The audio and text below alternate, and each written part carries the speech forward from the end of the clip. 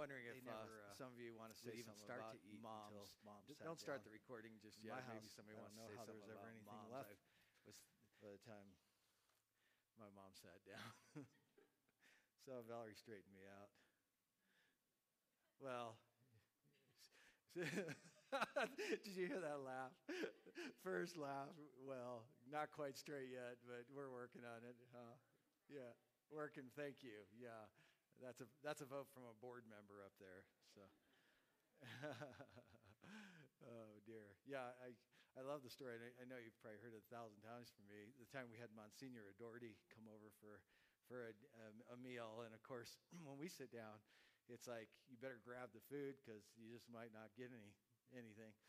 And so it was like kind of like mayhem. Here's my mom up serving, going on, and Monsignor Adorty interrupted and said, "Excuse me, do you mind if we give thanks?"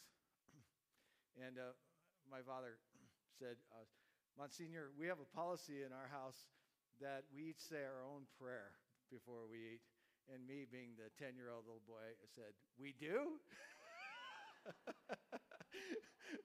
Well, thank God Monsignor had already followed through. He said, "How about this one time we give thanks together?" Yeah, thank you, Monsignor Doherty. I'm in James chapter 1, starting with verse 19. We just teach through the Bible a book at a time. My personal goal for today is about becoming a doer of the word. I am in a vulnerable spot here as a teacher of the word in that I am in no way perfected, nor do I profess to be. And that makes me very, very, very, very vulnerable, especially if people are in a mode where they're critical of me in a season of church leadership that, you can easily hear what I teach and you could say, yeah, if you would just hear what he's saying himself. Well, okay, I think I say every week, this is where I need to work because I recognize that I'm a work in progress. He's still working on me. And thank God for that. So I do want to become more of a doer of the word. And I think you'll hear this as we go. So let's read the text, James chapter 1, verse 19. My dear brothers and sisters, take note of this. Everyone should be quick to listen, slow to speak, slow to become angry, because human anger does not produce the righteousness that God desires. Therefore, get rid of all moral filth and the evil that is so prevalent, and humbly accept the word planted in you, which can save you. Verse 22. Do not merely listen to the word and so deceive yourselves. What are the next four words? Yeah, do what it says. Anyone who listens to the word but does not do what it says is like someone who looks at his face in a mirror and after looking at himself goes away and immediately forgets what he looks like. But whoever looks intently into the perfect law that gives freedom and continues in it, not forgetting what they have heard, but doing it, they will be blessed in what they do. Verse 26, those who consider themselves religious and yet do not keep a tight rein on their tongues deceive themselves, and their religion is worthless. Religion that God our Father accepts as pure and faultless is this: to look after orphans and widows in their distress and to keep oneself from being polluted by the world. So there are two words in our text today that help us in grasping this passage. They're the words that are the ligaments that hold the bone structure together, all of this. And the reason we need to work this text the way we are today is because of these two words. And those two words are listening and doing. So I want to take those two words separately. And let's see what God has for us today. The first word is listen. Very simple word in the original language. It's the word ho. Hey there. Pay attention. Hello. Attention, please. But it's more than simply paying attention or listening intently to, because the heartbeat of James here is to hear it in such a way that it grabs a hold of you, literally becoming a part of who you are. When we read a book, there are two extremes, and this is the far right and the far left as to how you can approach a book. And one of those extremes is to simply read it because it's been assigned. You've got to make the grade. You're in school you're in college, been given this reading assignment. So you read it because you have to. And when you're reading because you have to, your eyes kind of scan the page looking for key bits of information, just enough to help you have information to show that you've indeed been able to check off the little box that says mission accomplished, goal done, I did my assignment. But it never becomes us. It never grabs a hold of us and becomes a part of who we are. But the opposite side of that, let's call it impact reading.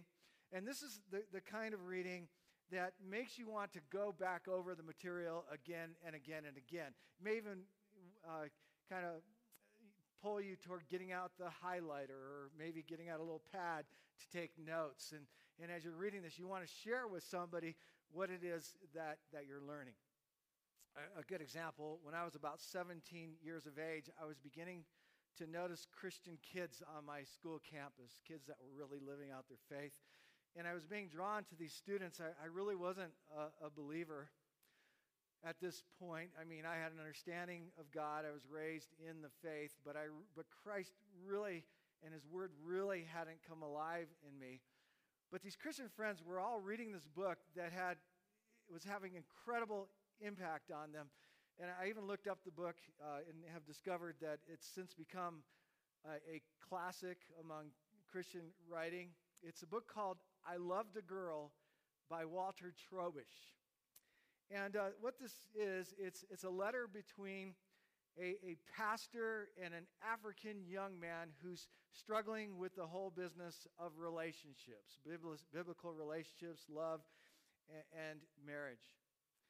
And at this stage of my life, I couldn't have imagined reading something and it impacting me the way that it did in this area. I couldn't imagine myself ever wanting a God kind of relationship or even considering it. You know, you could call me a young romantic. You could call me a hormonal time bomb. You could call me a Casanova kid or this passionate young Italian boy. Call me what you want on that. I love the book. I devoured the book. I mean, more important, I think the book grabbed a hold of me, and the concepts of the book really transformed my life. I was listening in a way that I was grabbing a hold of what I was reading. It's impact reading. So here's James, and James wants us to fully grasp what it is that he's trying to tell us. So he says, take note, write it down, hold on to it, because there's something here that's worth grabbing a hold of. The word listen, as far as I can tell, shows up 3 times in this passage, verse 19, verse 21, verse 23. However, there are also supporting words for the word listen here. If you go back to verse 19, the words take note. Verse 21, accept or receive. You know, you are what you eat, so eat this. And then in verse 25, by way of an analogy, that here we're given this story of someone who is indeed taking a hold of what has been said. So it says there, they have not forgotten what they have heard. We're talking about impact reading. James says, get a hold of this. It's crucial to your life. So now backing up to verse 19, this would be a great life verse for all of us, and maybe especially for some of us, where it says, you know, to be quick to listen, slow to speak, slow to become angry. Have you ever thought about the fact that you were only given one mouth?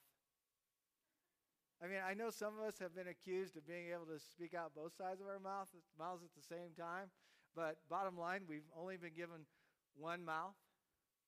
On the other hand, we've been given 2 ears, right? One mouth and 2 ears. Greek Stoic philosopher Epictetus is credited for this statement.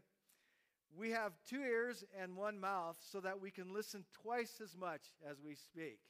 That's a good idea. Yeah, written years and years ago.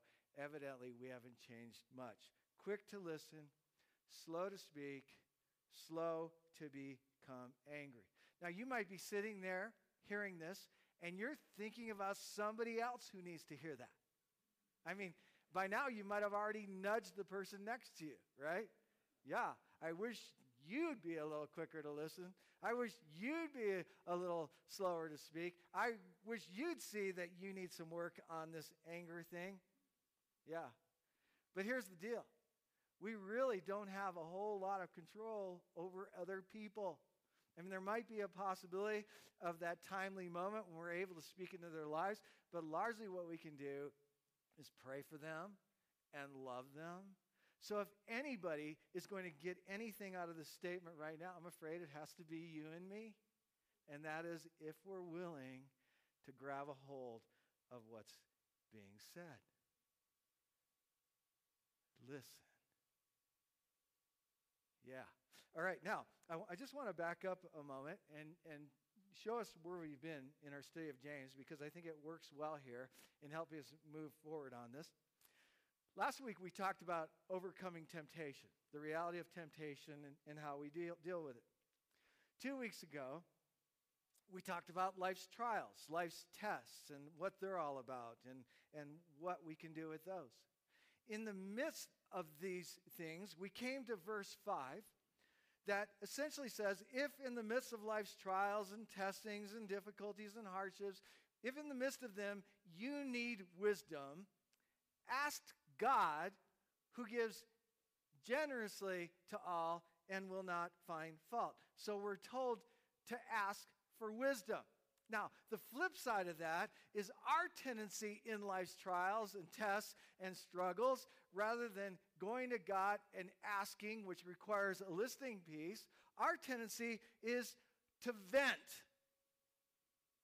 No, you can't relate to that. Our tendency is to express our frustration. Our frustration, and not necessarily to God, although sometimes God's name is invoked in the midst of our frustration, but that's our tendency. And here we're given another idea. Instead of spouting off how we feel, how about if we are quick in listening, slow in speaking, and slower in becoming angry, and then going on with it, because human anger does not produce the righteousness that God desires. I want to keep going. Therefore, get rid of all moral filth and the evil that is so prevalent, which means common among men. The normal default mode is to vent, and humbly accept the word planted in you, which can save you. Oh, interesting idea right there. Put a damper on your mouth, because in doing so will allow you to be reminded of the Word of God, of the promises of God, of what it is God's doing and what He's going to do with all and in the midst of all of life's dilemmas, because venting will not rescue you, but pausing before the Father and listening will. Do you see it there? Huh? Do you see what it's saying right there? Yeah. Now, I don't know if you picked up on it or not, but in verse 19, each time I read it, I intentionally removed the conjunction "and" that your Bibles might have. And the reason I did that is because it's not in the original language. It says, slow to speak, slow to become angry. James is tying those two phrases together, and he wants us to see they're so closely connected, because speaking too quickly has to do with anger and frustration. And for that reason, it's better to be accused of being quick to listen than it is to be accused of being too quick with your mouth. Calm down. Get in the presence of the Father and hear the wisdom He wants to speak into your life. That's a great application. It's a great one for me. And I have a hunch it's a great one for some of you as well. Listen. That's the first word. Listen. It's valuable. In the midst of life's frustrations, there's something to be heard. Yeah. Next word, do. Do. If you want to know what verse best summarizes the book of James. Most scholars would point you to verse 22. Do not merely listen to the word and so deceive yourselves. Do what it says. I counted the word do 6 times here. James in no way is now discrediting the listening part, but he's pairing the two together. He's saying they're two sides of the same coin. On one side there's listening, on the other side there's doing. Remember, he wants us to grasp what's being said here in order that it affects our attitudes and our actions, so the two are working together. Ephesians chapter 2, verse 10, for we are God's workmanship, created in Christ Jesus. What is that? That's grace. We're created in Christ Jesus, recreated in Christ Jesus to do good works. What's that? That's our spiritual transformation, which God prepares in advance for us to do, so that faith in Christ, God's grace working in our lives, produces a transformation in the way we approach life. It creates a transformation in our attitudes, in our actions, and those who hear the word without going about life being different may be guilty of practicing a fake faith. That's what's happening here. And you see, what might be the problem is that we have too many auditors in the Western world church today. And when I say auditors, I know that many of us pay those quarterly tax bills. Hasn't been that long ago since we paid our taxes and such. But that's not what we're talking about right here. We're talking about auditing, such as auditing a class. It's kind of a common expression in colleges and universities.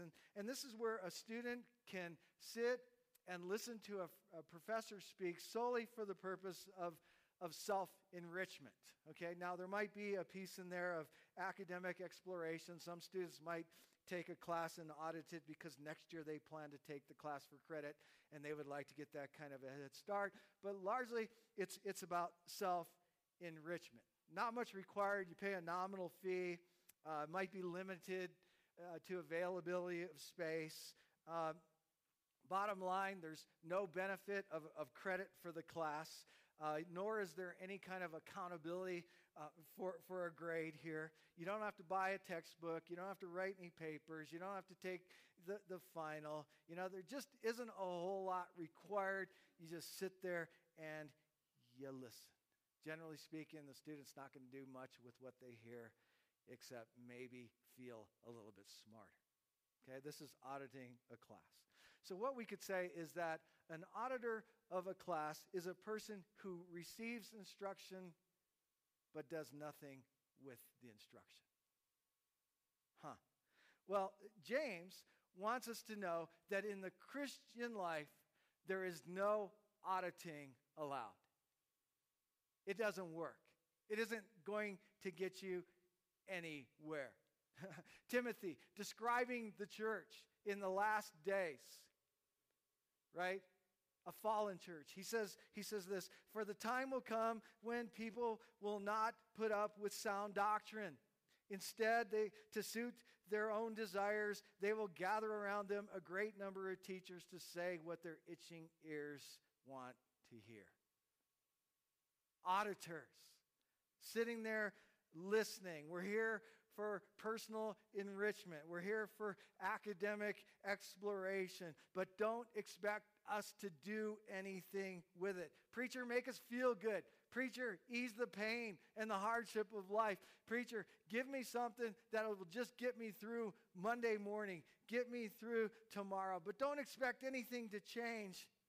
In fact, I know an atheist personally who is in church more regularly than professing Christians. He goes every week and he loves to hear preaching, but nothing ever changes. He's an auditor, a curious observer. Yeah. Toward the end of King Saul's life, he'd lost God's favor. He'd lost the Holy Spirit anointing on his life, and he was inflicted by an evil spirit that would just come and make his life miserable. But he found something that would soothe him. He found a little shepherd boy by the name of David, and David would come and play his harp, and whenever David would come and play his harp for King Saul, the Spirit would leave, and King Saul would find comfort. But it didn't change anything. The songs David would play clearly reflected the Word of God, so Saul was hearing the Word of God, but it was giving Saul comfort. It just wasn't doing anything beyond that. It never led to a repentant heart, never resulted in a change of attitude, never resulted in a change of action. He was listening, but it never produced the kind of results for which God's Word was intended. The Word of God brings transformation. The grace of God restores relationship with God, and through that very same grace and the Word, God moves us forward to be a part of His kingdom business. The two work together. Now, we come to verse 23, and we get two examples of auditors here. The first guy is a guy who looks into the mirror, and then he walks away and quickly forgets what he looks like. The purpose of the mirror in this context is to see what needs to be adjusted and then to go ahead and adjust accordingly. Okay, so this first guy sees something that needs to be adjusted and quickly forgets and goes on his way.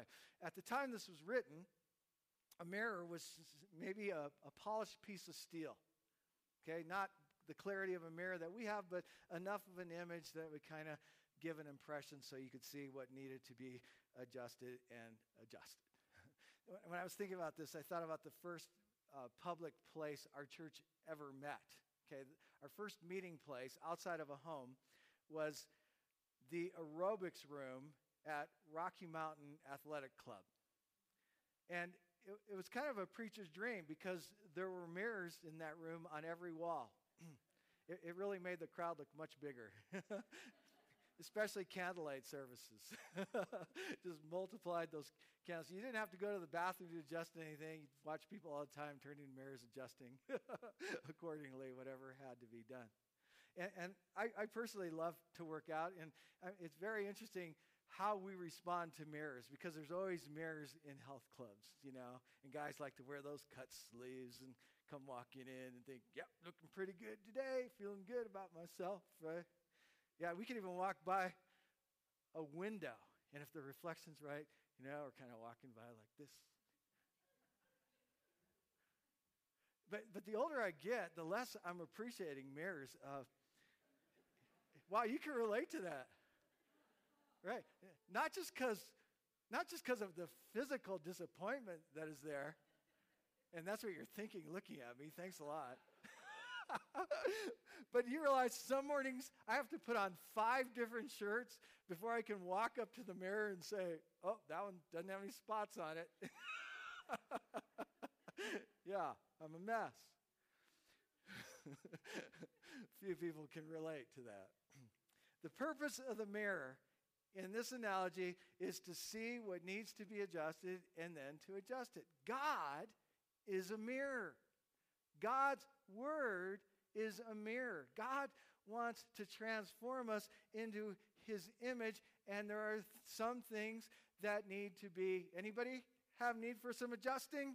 Huh? And that's part of why we come to church. Wow, thank you for your honesty. Yeah, we come to church a little bit to be encouraged, to take a look at ourselves, to be spurred on. You know, that word spurred on is the picture of a rider kicking the horse with his spurs to get him moving in the right direction, because there's some adjusting that needs to be done. So the contrast of this is a person who looks in the mirror, gets a glimpse, but just doesn't do a thing with it. Let's call this person the conveniently forgetful hearer.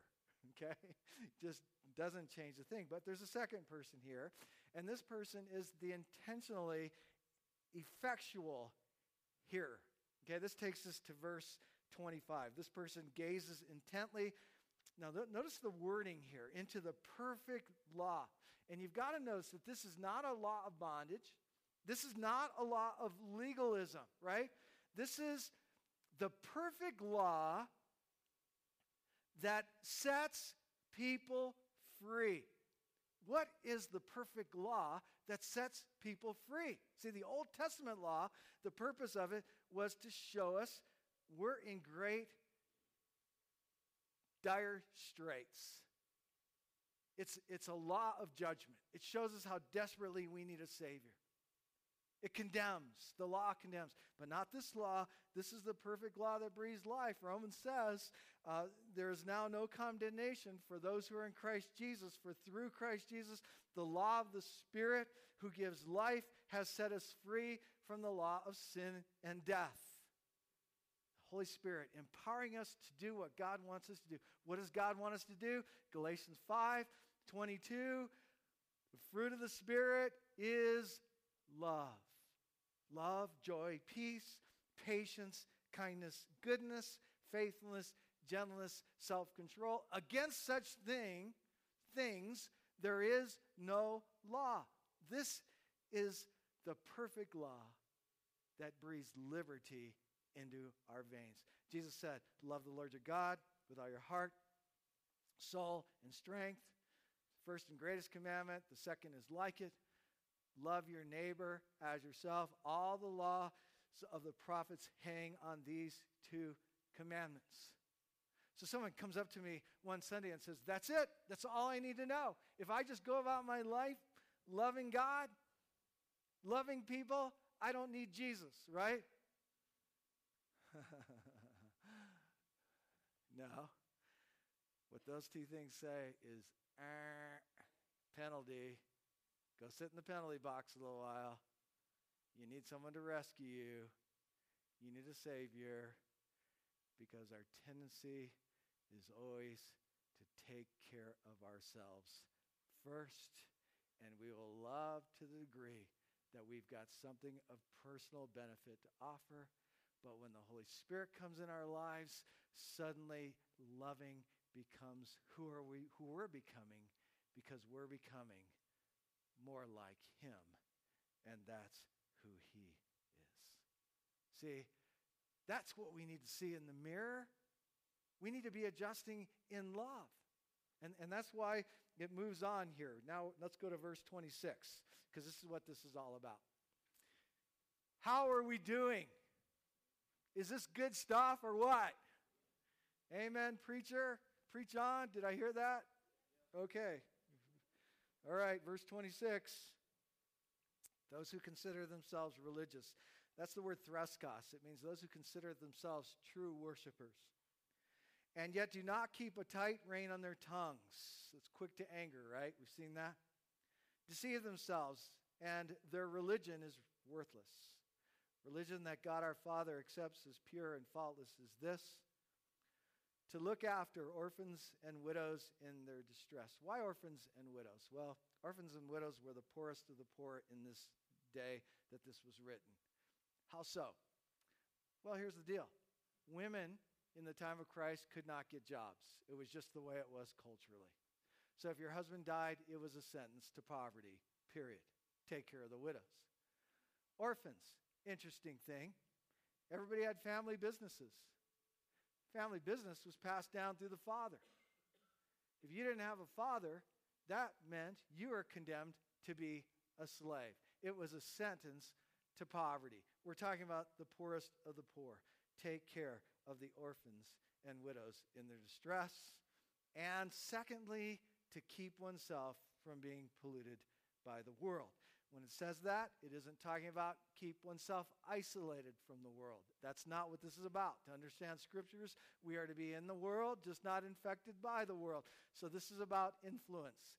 Who's influencing who? You, my friend, are an ambassador of the kingdom. And as an ambassador of the kingdom, what you have to offer is love. That is the love of God working in you. So that not being corrupted by the world is about who's influencing who. Are we being influenced more by the temporal stuff, fallen stuff of this world, or are we influencing the world toward the eternal stuff, the stuff of love that in the long haul really matters? Take a good look in the mirror. Okay, 3 questions for you.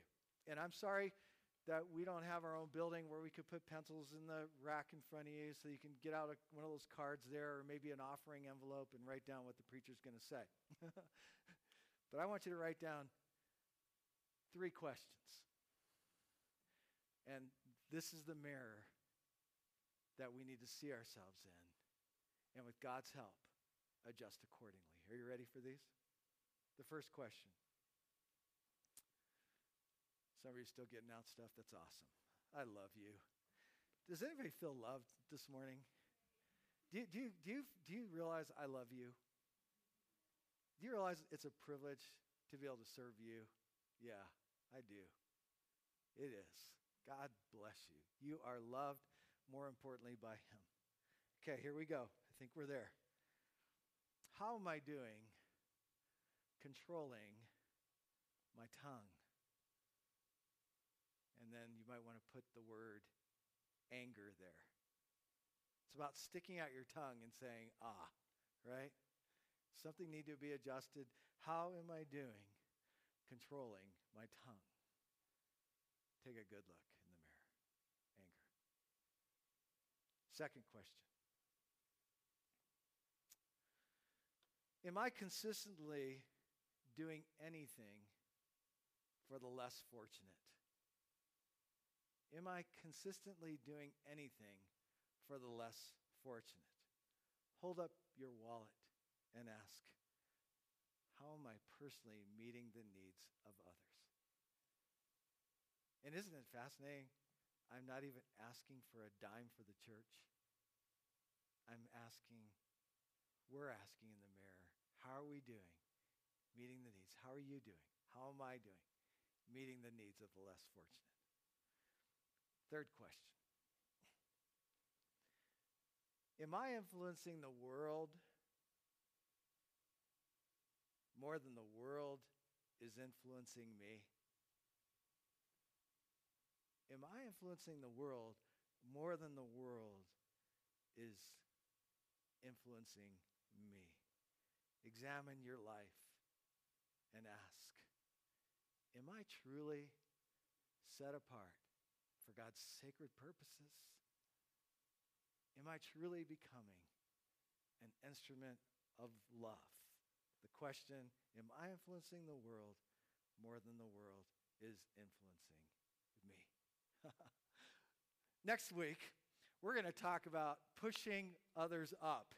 Okay? We're talking about gaining victory over favoritism because in God's kingdom economy, there are no superstars and there are no underdogs. The ground is level at the cross, and we will press into chapter 2. Looking forward to it.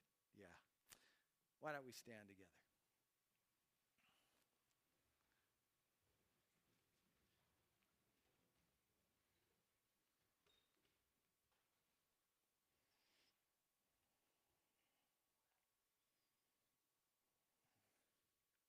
I'm going to invite our prayer partners to position themselves here and be available. I believe that the Holy Spirit is working, convincing of sin, showing people their need of a Savior, drawing people to the cross. The ground is level at the cross. God has made a way for you. You can never earn your way into the kingdom. Jesus came to make a way for you. He is the way. If today you'd like to receive Jesus as your Savior, please call on His name and you will be saved. Allow Him to be the master controller and the forgiver of your life, and you'll never be the same again. He'll fill you with His Holy Spirit, empowering you to do His will. Tell somebody if you're making that decision. Tell one of our prayer partners. If you need prayer for anything, even some of the stuff we talked about, talk to them. Let them pray with you this morning. But right now, consider for a moment what God has shown you and where you need to adjust and what you're going to do. What action steps will you take toward being different in this area of your life, in this attitude, in this action? Seal it on this Mother's Day, 2015. Lord, with your help, I surrender this area of my life to you. Take the throne of my life and make me the kind of person that you want me to be. Thank you for doing it. And thank you that you are patient with me and that you promised the work you began, you will carry on until I'm mature and complete, not lacking anything. Thank you, Lord. Consider these things as we continue worship.